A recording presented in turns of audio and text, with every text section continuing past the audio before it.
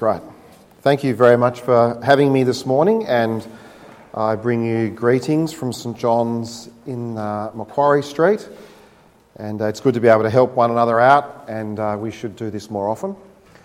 Let me start by telling you that earlier in the year, Rachel and I went to see a film at the State Cinema, which was called The Bookshop, and it's a very British film, very British, set in the 1950s in a seaside town in England. And the lead character is a woman whose name is Florence Green. Her husband has died, and she has bought an old house in the town that she lives in, and she's going to turn the old house into a bookshop. Bill Nye is in the film as well, and he's all elbows and angular sort of edges and quirkiness, and he moans through each of his scenes in classic Bill Nye style. But in the town, there is a woman who is very upper crust. She's a castle-inhabiting noble woman. And she has decided that she doesn't like Florence Green, who's going to open this bookshop. And the whole town ends up conspiring against Florence Green because of this castle-dwelling noble woman. And so the film ends, spoiler alert, with Florence Green leaving the town in tears. She's full of shame and disappointment because she's been run out of town, all her assets are gone, apart from a few boxes of books. And that's how the film ends.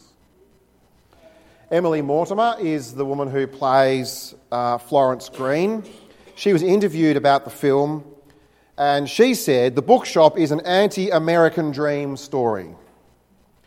You can try and try and try at something and still fail, which I think is most of our experiences of life."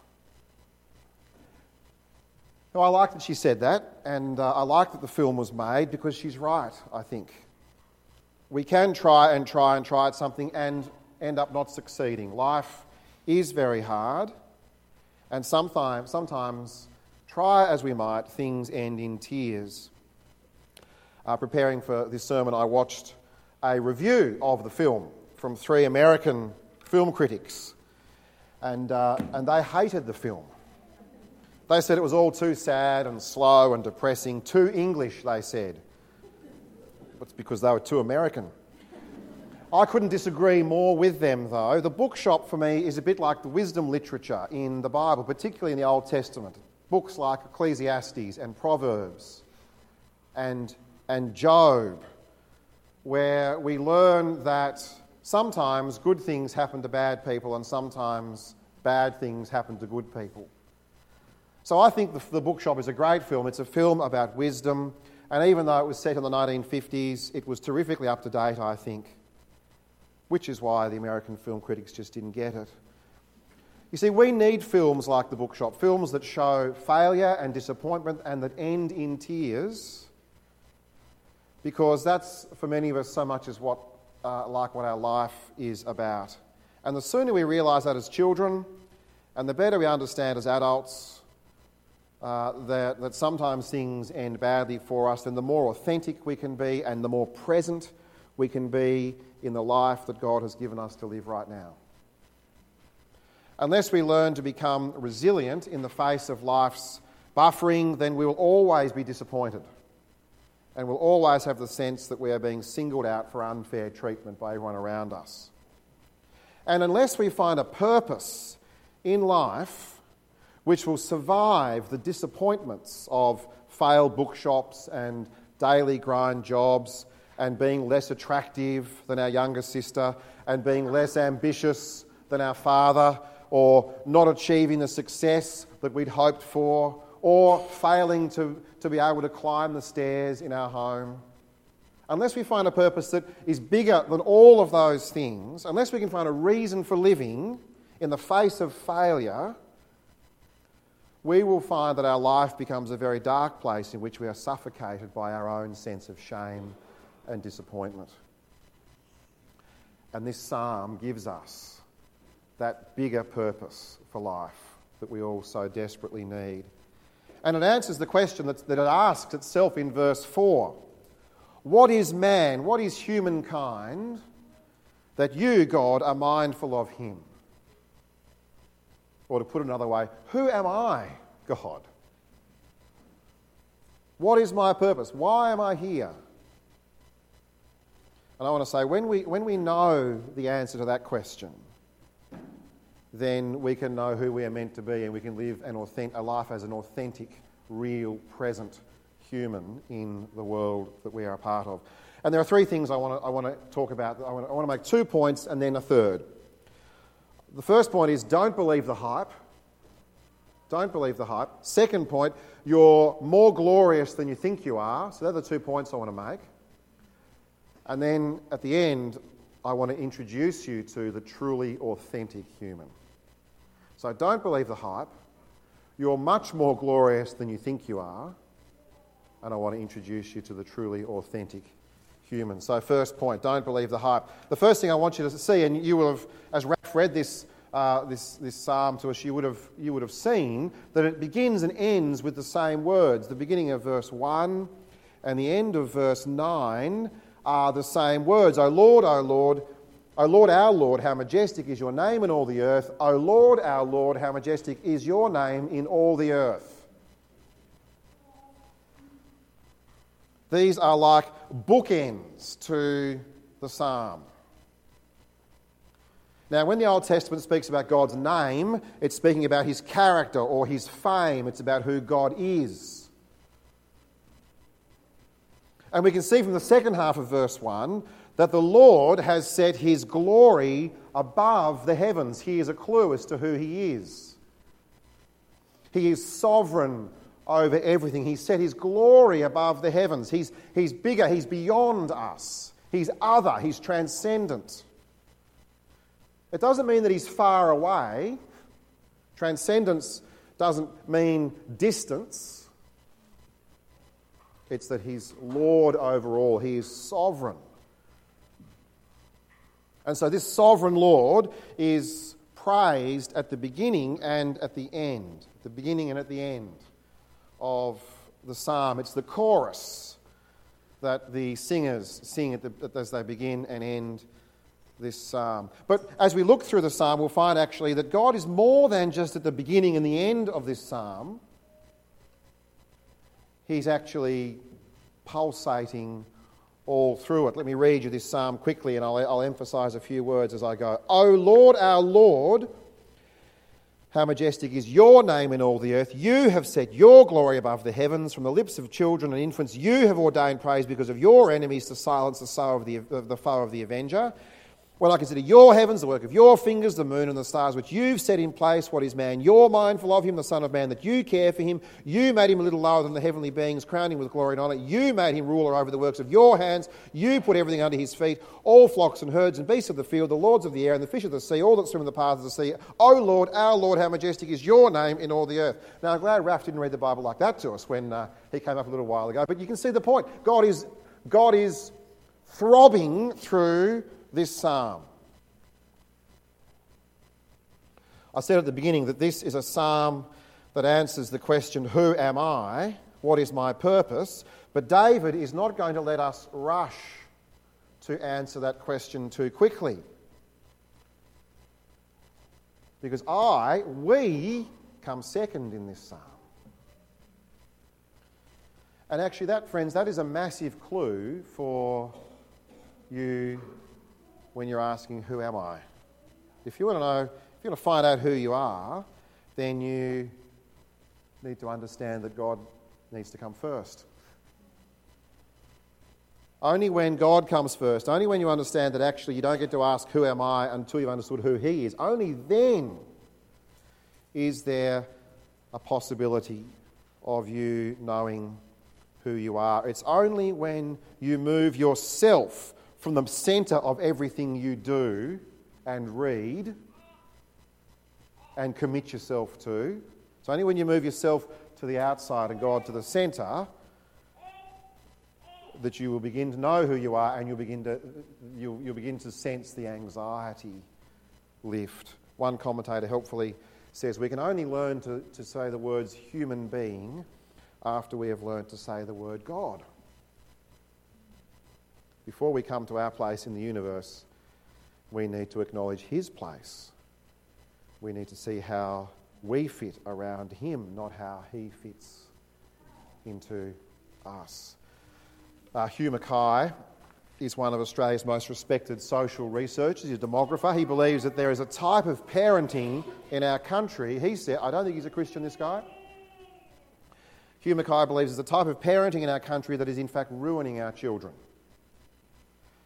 He says there are some parents who are raising their children to believe that those children are the centre of the universe and that those children can do anything they set their minds to. Now, we hear that, don't we? And, every winner of MasterChef says, this is just a wonderful story, you can do anything you want. Well, frankly, I really wanted to be a jockey. And I thought, if I set my mind to it, I could race horses. But see, I'm 110 kilos, and that's 2 jockeys, plus the saddles. Sometimes you just can't do what you said. You can do it. You can be whoever you want to be. Seize your dream. Go. Absolute rubbish. And I'm proof. Hugh Mackay identifies in the modern Western culture a disease which he calls the utopia complex, a world we dream of and think we're entitled to with outcomes that are always positive for us. The victims, he says, of this way of thinking are children brought up in an atmosphere of constant praise by parents who think self-esteem is more important than self-respect or self-discipline. Bewilderment, he says, confusion and ironically self-doubt come from unrealistic expectations and eventually the shock of hitting the real world where most people do not in fact shine more brightly than other stars around them hurts them. Now, last year, I'm leaving Hugh Mackay aside. Last year, the National Youth Mental Health Foundation reported that in university and TAFE campuses around Australia, there are as many as 70% of students who are reporting high to very high levels of psychological distress. 70% of university and TAFE students are exhibiting high to very high levels of psychological stress. Now, there's a lot of reasons for that, but a good proportion of psychologists now believe that living your life for likes on social media or retweets or comments about how hot you look when you post photos of yourself and how amazing you've done is actually beginning to take its toll. I heard a joke during the week about a scarecrow. Sick joke of the day, we'll call it.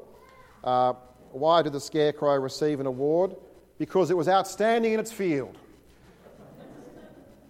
We live in a society, in a culture, don't we, in an era where everyone gets awards. Every person who plays in a junior soccer team gets a trophy. Every person. And there's hollow praise, and they go away feeling as though I've got a trophy in the under-11 soccer team. Next stop, Socceroos. This psalm cuts through the hype. Cuts right through the hype. And it says, you're actually not the centre of your world. Don't believe the hype that people want you to believe about yourself. Compared to God, you are very small and you are very weak. And that's who you are. Embrace it. Own it. Love it. You're not God. What a relief. Stop living as though everyone should worship you. Compared to God, you are very weak. Verse 3, when I consider your heavens, the work of your fingers, the moon and the stars which you've set in place, what is man that you are mindful of him, the Son of Man, that you care for him? Compared to the enormity of all that God has done, who am I that he should care for me? I am here today and gone tomorrow. On the scheme of eternity, if there was a tape measure that ran from this wall to that wall, which measured eternity, now of course it's eternity, so it's going to be much bigger than that, and it won't have ends. Your life is like a tiny line on that piece of tape. And yet, we make so much, don't we, of that little faint line that we can barely see on the scheme of eternity. Who am I, says David, that you should think anything of me at all? Some commentators, and I think that I can imagine this could be right, believe that David the king is writing this and imagining himself as David the shepherd boy, lying on his back with his sheep out in the paddock somewhere, looking up at the stars and just being blown away by the enormity of all that he's seeing above him. Who am I, this little shepherd boy?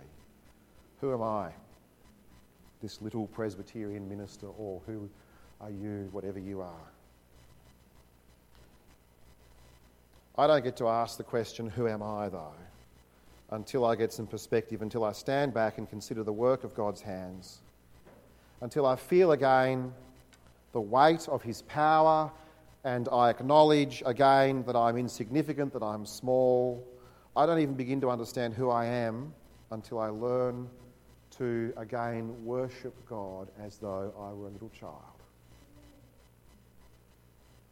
So that's the first point, friends. Don't believe the hype, particularly the hype that you tell yourself about yourself. But that's only half the story, because from verse 5 we go on to read about the glory of humanity. And the second point I want to make is this: you're actually more glorious than you think you are. David asks the question in verse 4, who am I? And along with him we feel tiny, and we're put up against the majesty of God, and we're like a bit of dust that's blown away. But then from verse 5 he brings another perspective to the table, a totally different perspective, and we find that we have been made, in David's words, a little lower than the heavenly beings. Now, there are a number of different interpretations about this. Some commentators say, I'm talking about who are the heavenly beings. Some say they are celestial beings and angels, and we've been created a little lower than them. And they could be right, although I think the Bible would actually tell us that we are more glorious than the angels, because the angels long to look into things that we have been shown. So I don't think that David here is talking here about angels. I agree with the commentators who say that David here is talking about God himself. We have been made lower than God, but only a little lower, see? We are less than God, but only a little bit less than God. The anthropologist Desmond Morris has written that human beings are animals. They are sometimes monsters, sometimes magnificent, but always animals. Now, there is some truth in that. We see in Genesis that we were created on the same day as the wild animals, and we share creatureliness as the wild animals do. So we do share something in common with them, but they are not equal with us. We are more than naked apes. For in Genesis 1 and 27 we read that God created man in his own image. In the image of God he created him, male and female he created them. Yes, we're under God. Yes, he rules over us. Yes, we're small compared to him. But of all of God's creation, we're the only ones who've been made in his image and who've been crowned with glory and honour. Regardless of how many followers you have on Instagram, regardless of how many people tell us we're beautiful, when we post pictures of ourselves, we are all crowned with glory and honour. You might not have realised it, friends, but you have never met an ordinary person. You've never met anyone who does not bear the mark of God in their being. You've never met anyone who God has not given a crown of glory and honour to. Even the most defenceless and forgotten people in our society are people whom God considers to have enormous and immense dignity, which is why you find Christians at the forefront of caring for the aged and of arguing against euthanasia laws. It's why you find Christians looking after those who are not yet born They are already wearing their crowns of glory and honour inside the womb. That's why you find Christians looking after the disabled. I'm not a prophet, but I wonder that in 50 years from now, it might be that the children, or that those who've grown up that the churches will be the only institutions in the world who have disabled people in them. Which will look remarkably like the churches did in the first century, when abandoned women were brought into the family of God.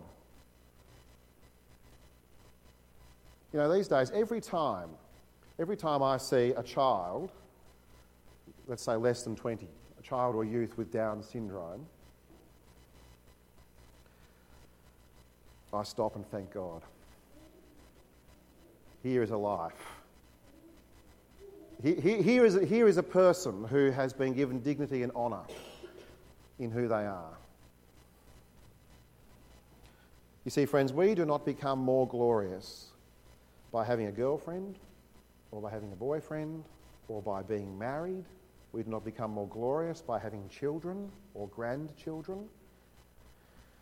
We do not become more glorious in God's eyes or in the eyes of the Christian community by getting on the 1%ers in NAPLAN. We do not become more glorious by finding ourselves picked in great sporting teams and going off and representing our state or our country. We do not become more glorious by dressing provocatively so that people notice us. We do not become more glorious in God's eyes by signing up to a Presbyterian church, or by having our theology right, or by voting in a certain way, or by having an ideology of a certain colour or stripe.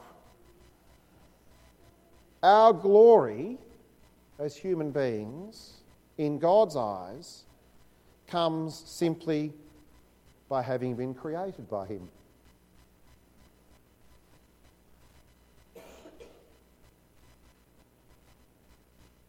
Who am I? Who are we? Yes, we're small. But oh my goodness, we are glorious. We are glorious. We are more glorious than we realise.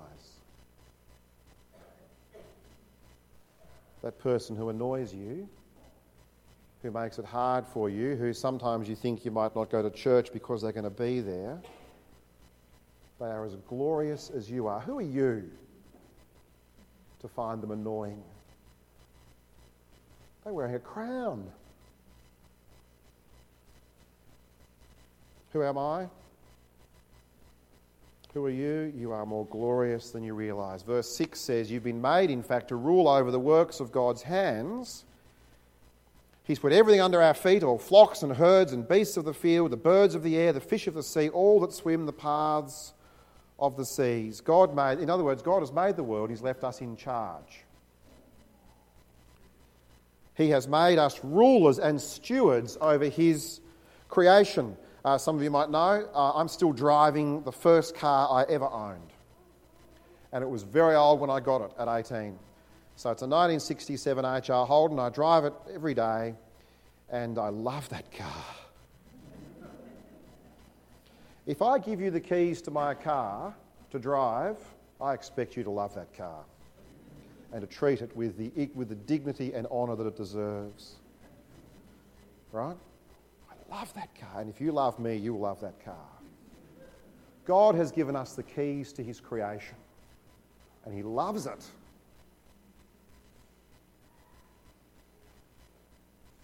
And we're to love it too.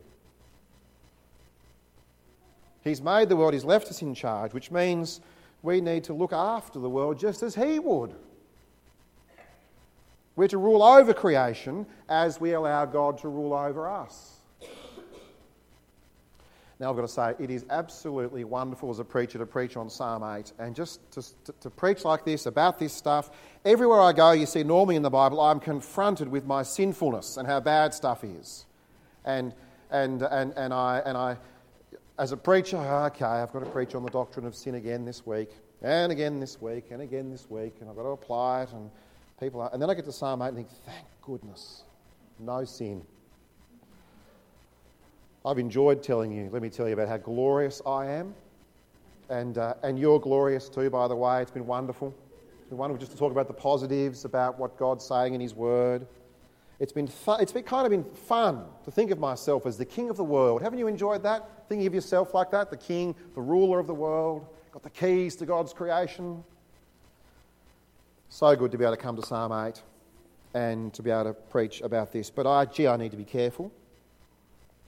We all need to be so careful, because as we look around us, as we look at the world, how do you think we're going?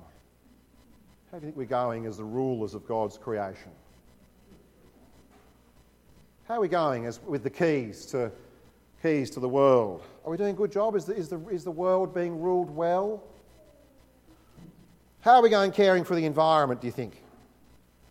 Are we looking after God's creation the way that he wants us to? Or are we allowing dollars and rubles and the people's currency of China to have priority over air quality and the health of the barrier reef and native vegetation? In the 80s, my parents got a shack on the east coast. We go there frequently. In the 80s, I remember that off St Helens, on the east coast of Tasmania, there was found amazing stocks of orange roughy fish. Orange roughy were the delicacy before trevally, which we now call blue-eye cod. Orange roughy off St Helens. And so it seemed as though every fishing boat in Tasmania headed for St Helens. Here was this most incredible fishery. And they pulled tons and tons and tons of orange roughy up out of the ocean to sell. But of course they caught so many that the market was exhausted and there was no more. It was saturated, they couldn't sell them. And so I remember watching TV in the 80s, a report from the St Helens tip of these massive trucks backing into St Helens tip and lifting up the back, and hundreds of tons of orange roughy were poured onto the tip because they weren't able to be sold. And now you can't catch orange roughy off the east coast of Tasmania. How are we going, you think, looking after our creation? And how are you going looking after your own little world, your own life? How are you going ruling over that? I can't even rule over my own being, let alone the world that I inhabit. This psalm paints a magnificent picture of the world. We see the glory of God, we see the glory of humanity, but as I look around me, all I see are the effects of sin. I see it in me, I see it in you, I see it in everywhere, in everyone I encounter. I take funeral after funeral after funeral. We can't rule over death. No one rules like the man in this psalm, and no one ever has. Or have they? The Bible tells us that there is a man who has everything under his feet, a truly glorious, authentic human who lived perfectly under God's rule. I want to finish by introducing you to him, to this truly authentic human. This is my third point, and I'm nearly finished. I want to finish by telling you about this truly glorious, authentic human. The man who is the perfect fulfilment of everything this psalm is speaking about. I want to tell you about Jesus. This truly glorious human. Let me read to you from the second chapter of the letter to the Hebrews. I'll read it to you. I won't ask you to turn to it. It is not to angels that he, that's God, has subjected the world to come, about which we are speaking. But there is a place where someone has testified, "What is man that you are mindful of him, the Son of Man that you care for him? You made him a little lower than the angels, you crowned him with glory and honour and put everything under his feet." In putting everything under him, that's us, in putting everything under him, humanity, God left nothing that is not subject to him. There's nothing that's not under us. Yet at present, we do not see everything subject to us. We are not ruling over everything. Everything is not under our control. Everything is not under our feet. But the writer to the Hebrews goes on, but we see Jesus, who was made a little lower than the angels, now crowned with glory and honour. How is he crowned with glory and honour? The writer goes on, because he suffered death, so that by the grace of God he might taste death for everyone. We can't rule over sickness and death. We can't rule over evil and hatred and lust and anger. We can't do it in the lives of others. We can't even do it in our own life. But the truly glorious, authentic human has put those things under his feet. He's ruled over those things. He has destroyed them at the cross. He has suffered death so that by the grace of God he might taste death for you. Who am I? This psalm tells you who you are by doing something so countercultural you'd only read about it in the Bible. The psalm tells you who you are by making you feel small in comparison to God. And that actually gives you a huge sense of relief, don't you think? You don't have to be awesome or powerful or popular. You don't have to be perfect. You don't have to be super creative. You don't have to be the best at whatever it is you're doing. God is already on the medal dais, and there's no room for anyone else on there. He's in first place. Your friends aren't there with him, the people you think you're competing with. Your work colleagues aren't there with him. He's there by himself. And that's totally okay. You have been made to worship God, not to have people looking up and worshipping you. Who am I? Who are you? You are more glorious than you realise, simply by being you, by being who you are, by being who God has made you to be, not in who others tell you you should be, or in who you feel like you should be so that others can then tell you. Now, this psalm is a psalm for people who know they are small and weak and powerless and failing. This is a psalm for people who know they're making a mess of ruling the world, and they know they're making a mess of ruling their own life. This is a psalm for you. This is a psalm for people who know they're not the best they can be, and that's totally okay. Because this psalm says your existence doesn't depend on what you can achieve or how you look. It depends on who you are as authentic, God-created, God-redeemed human beings. And Jesus says he has redeemed you. He's the one who lifts you up out of the dirtiness of clicks and likes and the hype of the world. And he recognises you in all your glory. And he sees you for who you are, and he says, I'm going to die for you. You are so glorious that I'm going to die so that you can be glorious into eternity.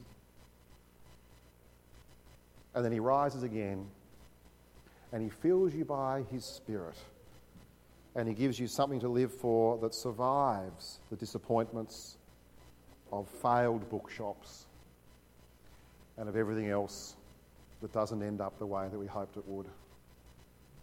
Let's pray.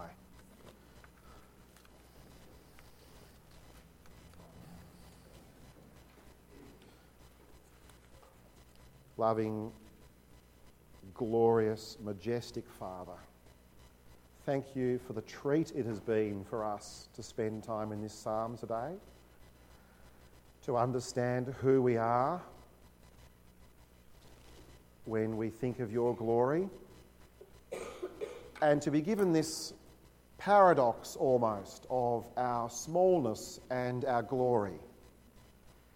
And we thank you that in the Lord Jesus we are given a reason and a hope And we pray, Heavenly Father, that not only would we think of ourselves the right way, but you would give us patience and wisdom and grace to love people who perhaps until today we'd thought of as being less glorious than us.